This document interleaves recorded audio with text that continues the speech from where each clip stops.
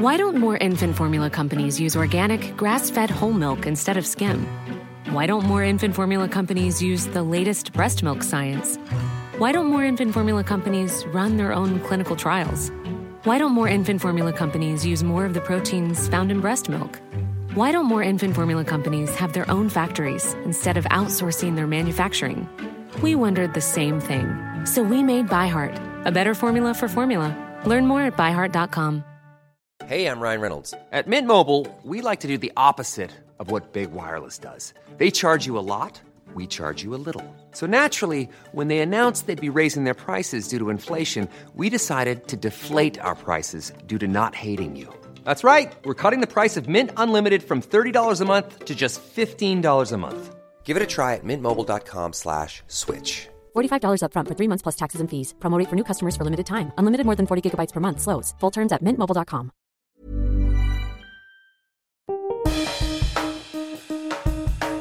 Hello and welcome to CultureLab. I'm Christy Taylor.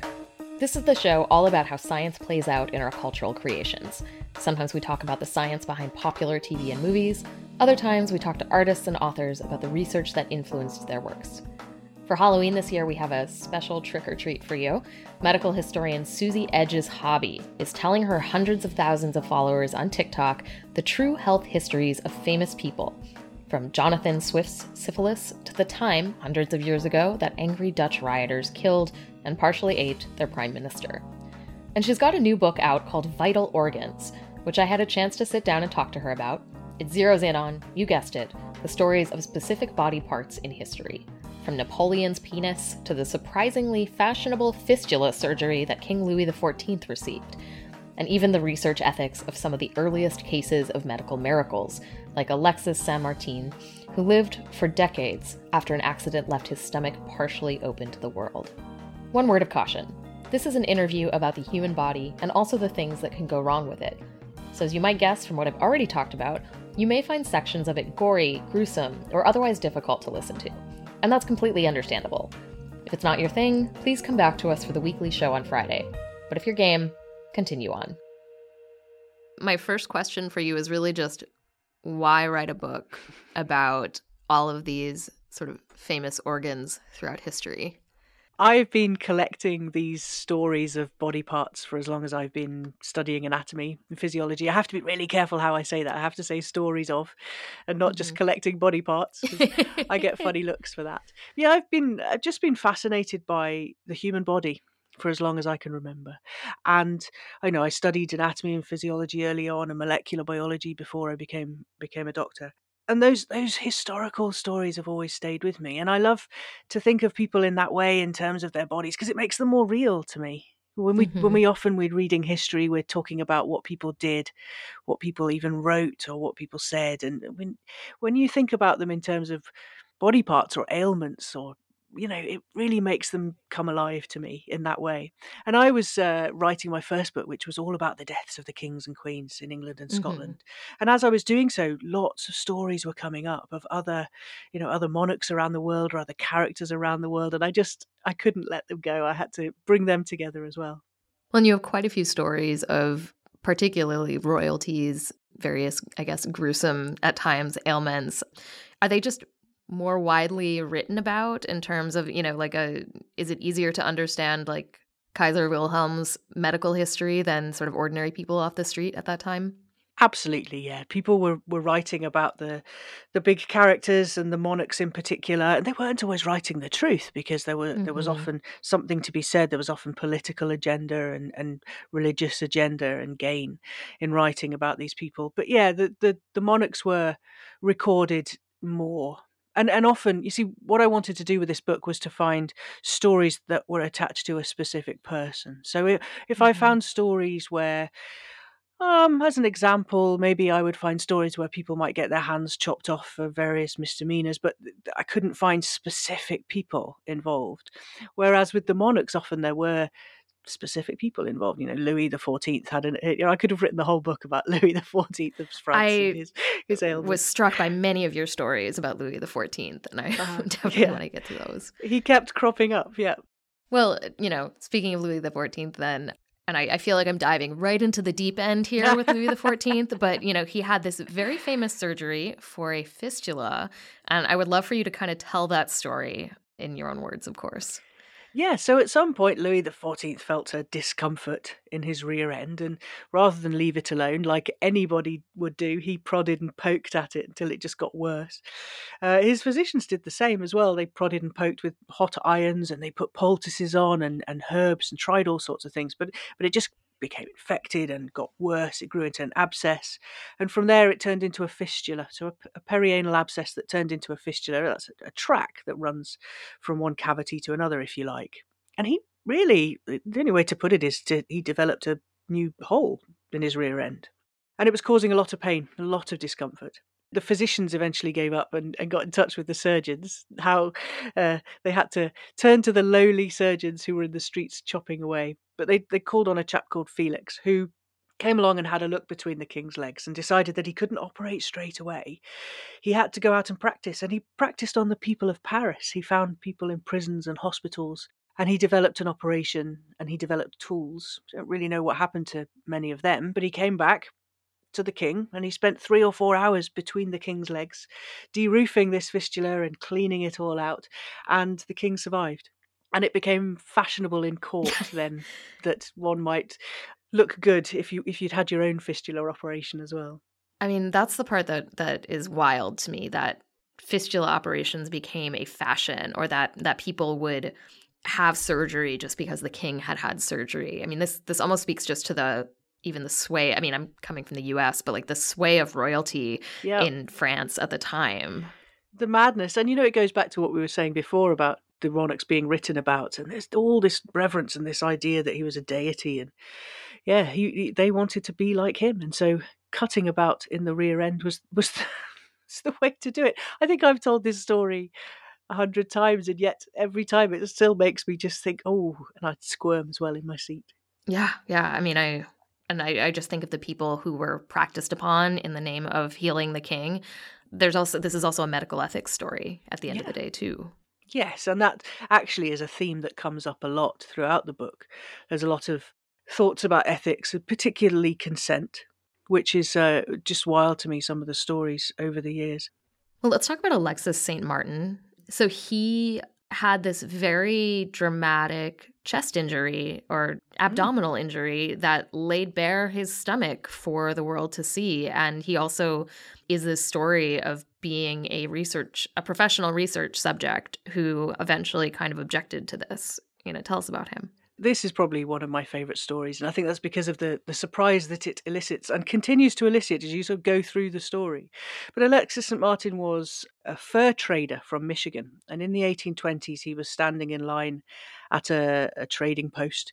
He was accidentally shot in the chest and the abdomen at close range. And a local military surgeon was called. A chap called Beaumont came along and had a look. And what he found, he described the scene. He said there were ribs and lung sticking out, and he could see the breakfast as well that St. Martin had was oozing out. And he put him back together. And that, to me, is incredible. This chap survived. Beaumont, despite the doctor's interventions, he survived.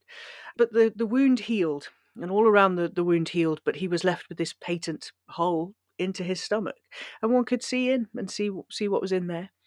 And St. Martin was an illiterate labourer, and he couldn't then find work again. So Beaumont pretended to be a very nice chap and gave him a job as an odd job man within his home. But his real reasoning was that he wanted to study this chap with an open window into his stomach, and study him he did, because he did all sorts of things. He would put bits of food on string and put them into the hole and then pull them out to see what had happened digestion wise. And he wrote a book. He did hundreds of experiments, and he wrote a book about it. He became known as the father of gastric physiology. And these were things that we couldn't see before, because you couldn't see into a stomach before. And although people had cut into animals to have a look, they tended to die. And also people didn't really quite believe that us gentle humans had so much acid as the animals did. So these were things that were new.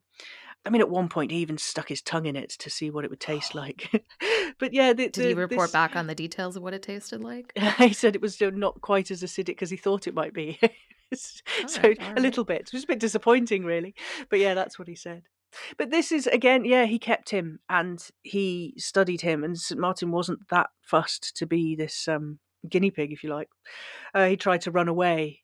And the Surgeon Beaumont at that point said, "Oh, this young chap is this boy is so ungrateful." And that was the power. That was the power, wasn't it? That medical men had over others, particularly those who were illiterate. And he controlled him a lot. But Beaumont died quite young, and St. Martin managed to get away. And he lived quite a long life, actually. He had children. He lived many decades. And I believe as a last act of resistance to him being studied, his family actually set his body out to decompose. Was that what happened? Yeah, the army still believed that there was more to gain from his dead body, and had sent a bag to the family saying, "Please put his stomach in the bag and send it back to us so that we can continue to study it." And the family said no. And in fact, they sent a telegram saying, "If you come near it, you'll be shot." Mm-hmm. And yeah, they put his body out in the sun. They kept everybody away from it until it got to a point where it was too putrefied for anybody to want to study it. And to me, that's a very sad ending, really. But yeah, he lived a long life with that hole in his side. It's a remarkable story. I think one of the things that I took away from this book was just the awe at things people could survive before we had what we think of as modern medicine at this time. The various surgeries and infections and amputations and, mutilations of various kind that people underwent to cure conditions. But these are also stories of how our understanding of medicine advanced, aren't they? I mean, as you said, Alexis St. Martin taught us about how stomachs work. I'm also thinking of the story of, is it Hugh Montgomery, who, similar to Alexis had, but his heart was open for folks to see. Incredible story. And again, he went on to have a family and live a long life. And he had a hole which one could see his heart beating through. He was even taken to the king, and the king stuck his finger in to feel it.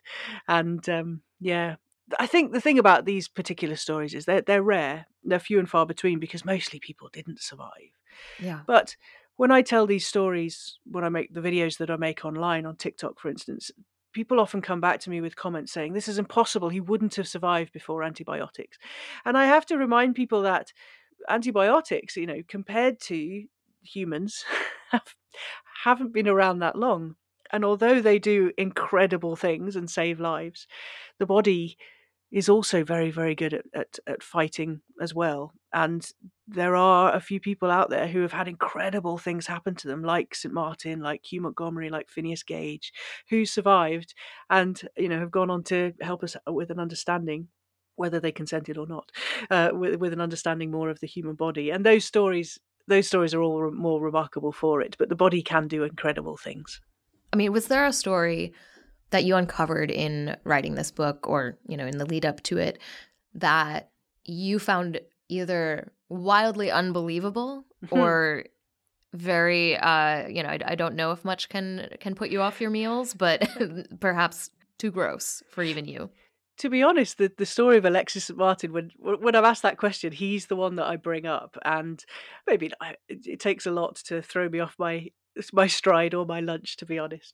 There was a story of a woman called Fanny Burney, who was a novelist in the 19th century, who discovered a lump in her breast, and it got to the point where she couldn't really move her arm very well and needed help. And the surgeons decided that they were going to go in and operate, and they did. And there was no anaesthetic. And she described this moment of seeing the glint of the knife come down towards her chest, and she could feel it scraping along her ribs as he carried out the operation. And she wrote in a letter to her sister 9 months later, when she was still recovering, she wrote this letter describing the agony of that. And I could feel it. I could feel it in her words. And yes, she was a novelist, and yes, she had the opportunity to write those things down, and to we can see that in the British Library, those letters. But I felt it. I felt writing those words. I could just feel that pain, and I had someone to thank for anaesthetic and antiseptics and what have you. Yeah, for sure. I mean, besides anesthetics, the medical advances you talk about include the first kidney transplantation, the Herrick brothers, who happen to be twins, who managed to share kidneys without rejection. Was this the first time that a successful kidney transplantation sort of took? Yeah, I generally, when I'm doing my historical reading, I go a lot further back. And despite surgical training, I hadn't really ever read much about the Herricks and the first kidney operation. And I was loving that story. The surgeons were trying to come up with ways to do it and were finding rejection after rejection. And there was an idea that closer family members could have a better chance, that there was an idea of that. So Richard was talking to the surgeon and said, "Look, I'd do anything for my brother. I'd give him my kidney if I could." And in a way, it was a throwaway comment. But the surgeon thought, "Well, hang on a minute, this is interesting." And it turned out these brothers were identical twins, and so they went for it, and it worked. And I don't know how that passed me by in all my medical training and historical reading. That one, I loved that one.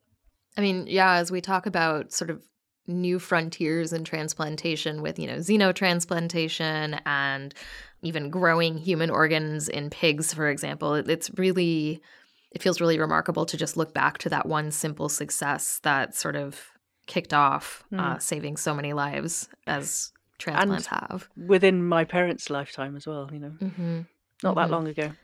Well, and you're also writing about, like, it's surprising to me, I guess, to hear that, like, amputation, for example, is still a gnarly and difficult medical procedure, that it isn't something that we've necessarily, like, gotten down to a T or sorted. Tell me a bit more about that. Yeah, I think we have an idea that it's an easy option, and yet people are still left with incredible pain, and it's very, very difficult to deal with the pain. The job of the anaesthetist, really, afterwards, the chronic pain anaesthetists and specialists, they do a remarkable job, and yet we still have issues. Although I was working with a surgeon a couple of years ago who said to me that the amputation is often a way of, it's not creating a disability, it's doing the opposite, because it's done for a reason, and therefore, but people still have issues with pain. And we saw a huge number of casualties coming back from Iraq and Afghanistan, didn't we? And it's, so if not normalizing, we're starting to see again a lot more people with amputations, but they're not out of the woods. They're still dealing with the pain. Why don't more infant formula companies use organic, grass-fed whole milk instead of skim? Why don't more infant formula companies use the latest breast milk science? Why don't more infant formula companies run their own clinical trials? Why don't more infant formula companies use more of the proteins found in breast milk? Why don't more infant formula companies have their own factories instead of outsourcing their manufacturing? We wondered the same thing. So we made ByHeart, a better formula for formula. Learn more at byheart.com. This Mother's Day, treat mom to healthy, glowing skin with Osea's limited edition skincare sets. Osea has been making clean, seaweed-infused products for nearly 30 years. Their advanced eye care duo brightens and firms skin around your eyes, while the Golden Glow Body Trio nourishes and smooths skin all over. Go to OSEAMalibu.com and use code MOM for 10% off your first order site-wide. There are various accounts you write of, like Kaiser Wilhelm, for example, whose physical disabilities are sort of attributed to him being kind of a mean, nasty person. Yeah. I mean, how much does that actually hold up for you in doing the research? We're still doing this to people in fiction, in movies and in books. I was speaking to somebody last week who's writing Bond books, and still he has this need, or this want, I suppose, this desire to make the villain disabled in some way, or have some sort of look about him that is a physical manifestation of the evil. And even though we talk about it, even though we say that we don't want to see that anymore, in fiction and in the movies, it's still happening. It still comes up, and we use it a lot. It's something that we've done for 1,000 years. People would write about the death of William the Conqueror in England. They wrote about how his body exploded because he was a nasty, horrible man and he deserved everything that he got. And we've done that ever since then, and we're still doing it. When Putin invaded Ukraine, all these pictures were going about of his face, and people were saying that this man had a problem, maybe a cancer problem, and he was having treatments with chemotherapy and steroids, and therefore that must be contributing to his reasoning for doing terrible things. We're still doing it. we're still looking towards the physical manifestations of disability, and we're associating that with evil. And yeah, it winds me up a little bit because we talk the talk, but I don't think things have changed much. Well, and I mean, back into history again, too, when you talk about like Napoleon or Adolf Hitler, people were looking at the relationship to their genitalia as reasons that they did what they did, which again sort of draws back to, the body drives the mind in some way. Yes, I mean, Hitler, people still sing this song about Hitler only having one ball and the other is in the Albert Hall. And there are other characters mentioned in that song, but people cling on to this idea that Hitler was somewhat lesser of a man in that way. And there's this idea that he had cryptorchidism, and yet, this is something that a lot of men have, and they don't go rampaging through Europe killing people. But there again, as you say, absolutely, there's this idea that it has to be a health manifestation. You talked about Kaiser Wilhelm before, that it's got to be something to do with his withered arm that made him the character that he was, and needing to prove a point, and therefore rampaging through Europe, starting wars. We're still doing that. Well, and we do that in the reverse too, right? I mean, looking at the brain of Albert Einstein, which was stolen upon his death. And, this one guy was slicing it up into little slides to try to understand the root of the man who brought us relativity and not really finding it. Yeah, and I think that there was a disappointment almost in what I read, not from me, but from what people were disappointed in, finding that Albert Einstein's brain was not this incredible, different, glowing thing that they cut into it and found really it looks pretty much like yours and mine. There's a little bit of extra growth in the corpus callosum, but the connections in there. But did that lead to his genius? Or did that come because of all the thinking that he did? You can't say. And people wanted to go in there and find a reason for that genius. And you're absolutely right. It's the same story, isn't it? We want to attribute it to this physical manifestation. And also, I think people want to find something so that they can go, well, you see, we don't think like that because he was special physically. Therefore, we're okay. We're off the hook. Because we can't do it because he had something special. Yeah, you're right. There's a lot about our relationship with death in this book too, like our willingness to be present or not with dead bodies. For example, the final chapter you write about exhuming dead queens, for example, just to have their bodies out and about. Did you see a shift over history? Does it appear that there's a different relationship with the physical remains now than there was sort of at the time when like Queen Inez of Portugal was brought back out of her grave? Yeah, I do see a difference there, actually, that people do seem very surprised now that the Georgians and the Victorians in particular in England were just really into digging up dead bodies and taking bits and looking to see if there was anything, the thing about having a look at a dead body, again, over the last 1,000 years, is that there was often a religious reason to do so. People were looking for signs of saintlyhood, because an intact body was a sure sign of saintliness, and the opposite, of course, was a sign of the opposite of saintliness. And so, yeah, the people didn't mind. There's a wonderful story of William the Conqueror, again, to go back to him. I'm going way back. Before he came over to England from France, he got caught up because the weather was really bad.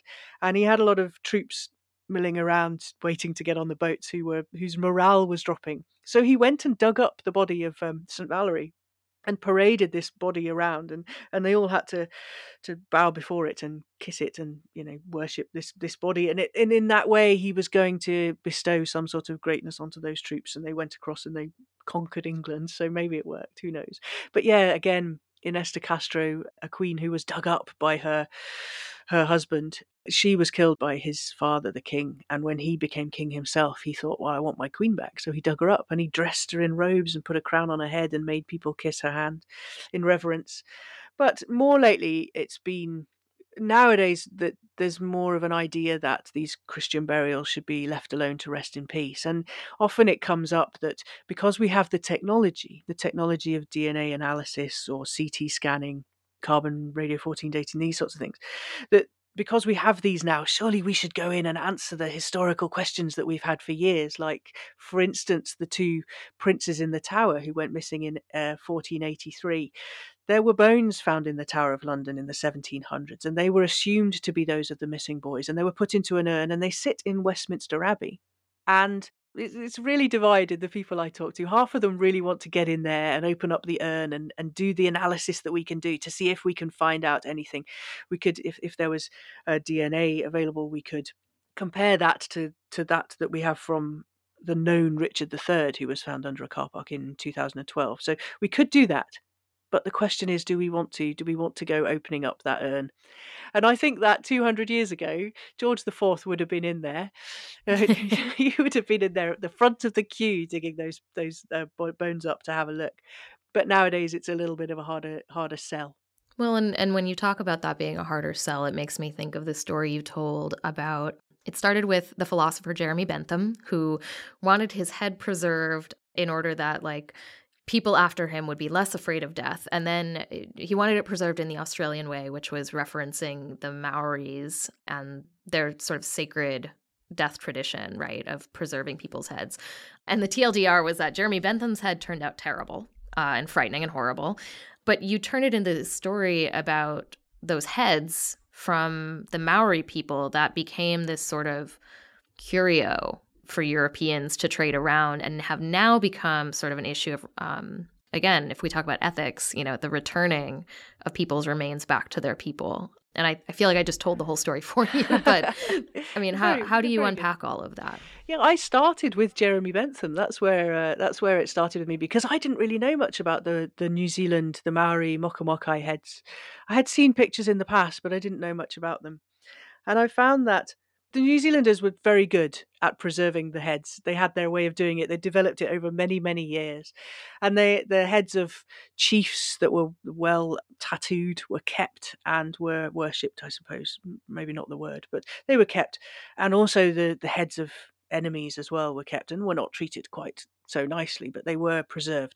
So Jeremy Bentham thought this would be a good thing to do. He asked his friend, a doctor, to do his autopsy and to do that to his head, and he just didn't get it right. So it's the Jeremy Bentham's head is quite the thing to look at, but it certainly doesn't look like a preserved Mokai head.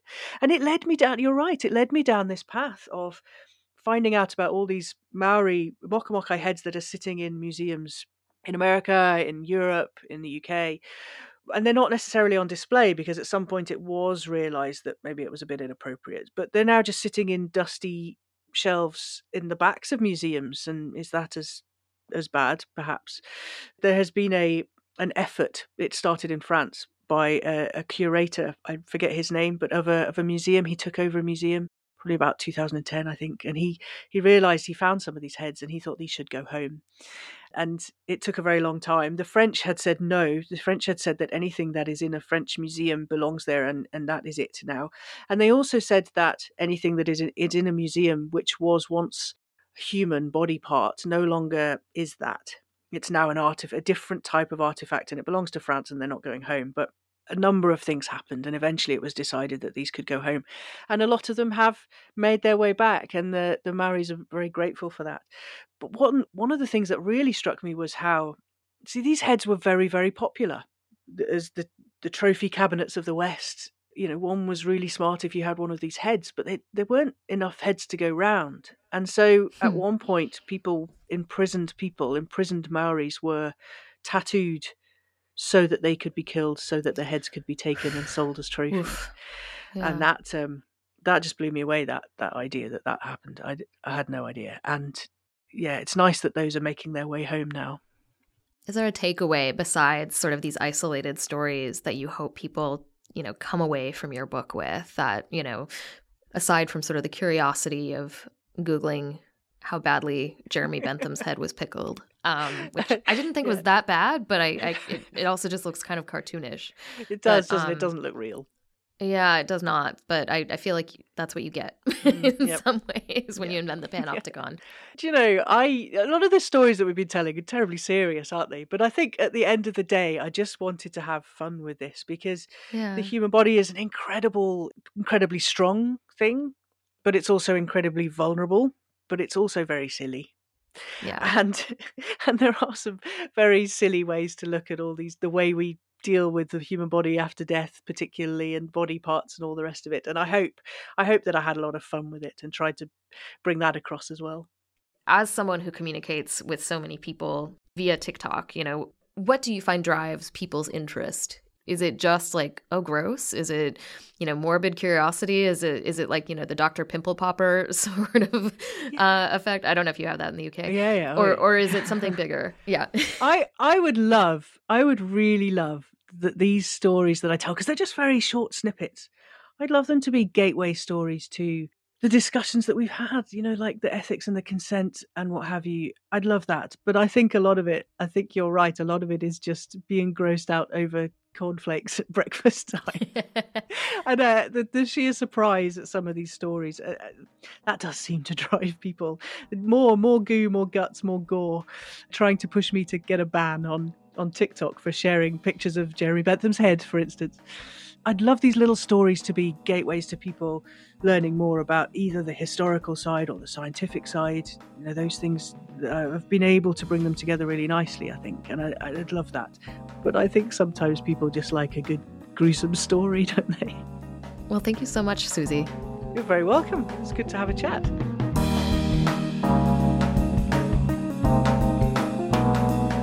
Thanks for listening to this episode of CultureLab from New Scientist Podcasts. I'm Christy Taylor, and that was Dr. Suzie Edge, author of the book Vital Organs, A History of the World's Most Famous Body Parts. You can find her on TikTok. If you liked this interview, make sure you subscribe to our feed for more like it. Plus, our weekly news podcast and the incredible Dead Planet Society, all dropping right here every Friday and Tuesday. Find more journalism from New Scientist on our website at newscientist.com, and bye for now.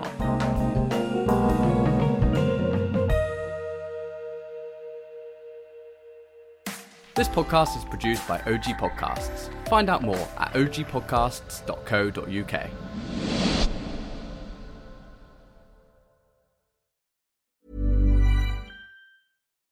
Why don't more infant formula companies use organic, grass-fed whole milk instead of skim?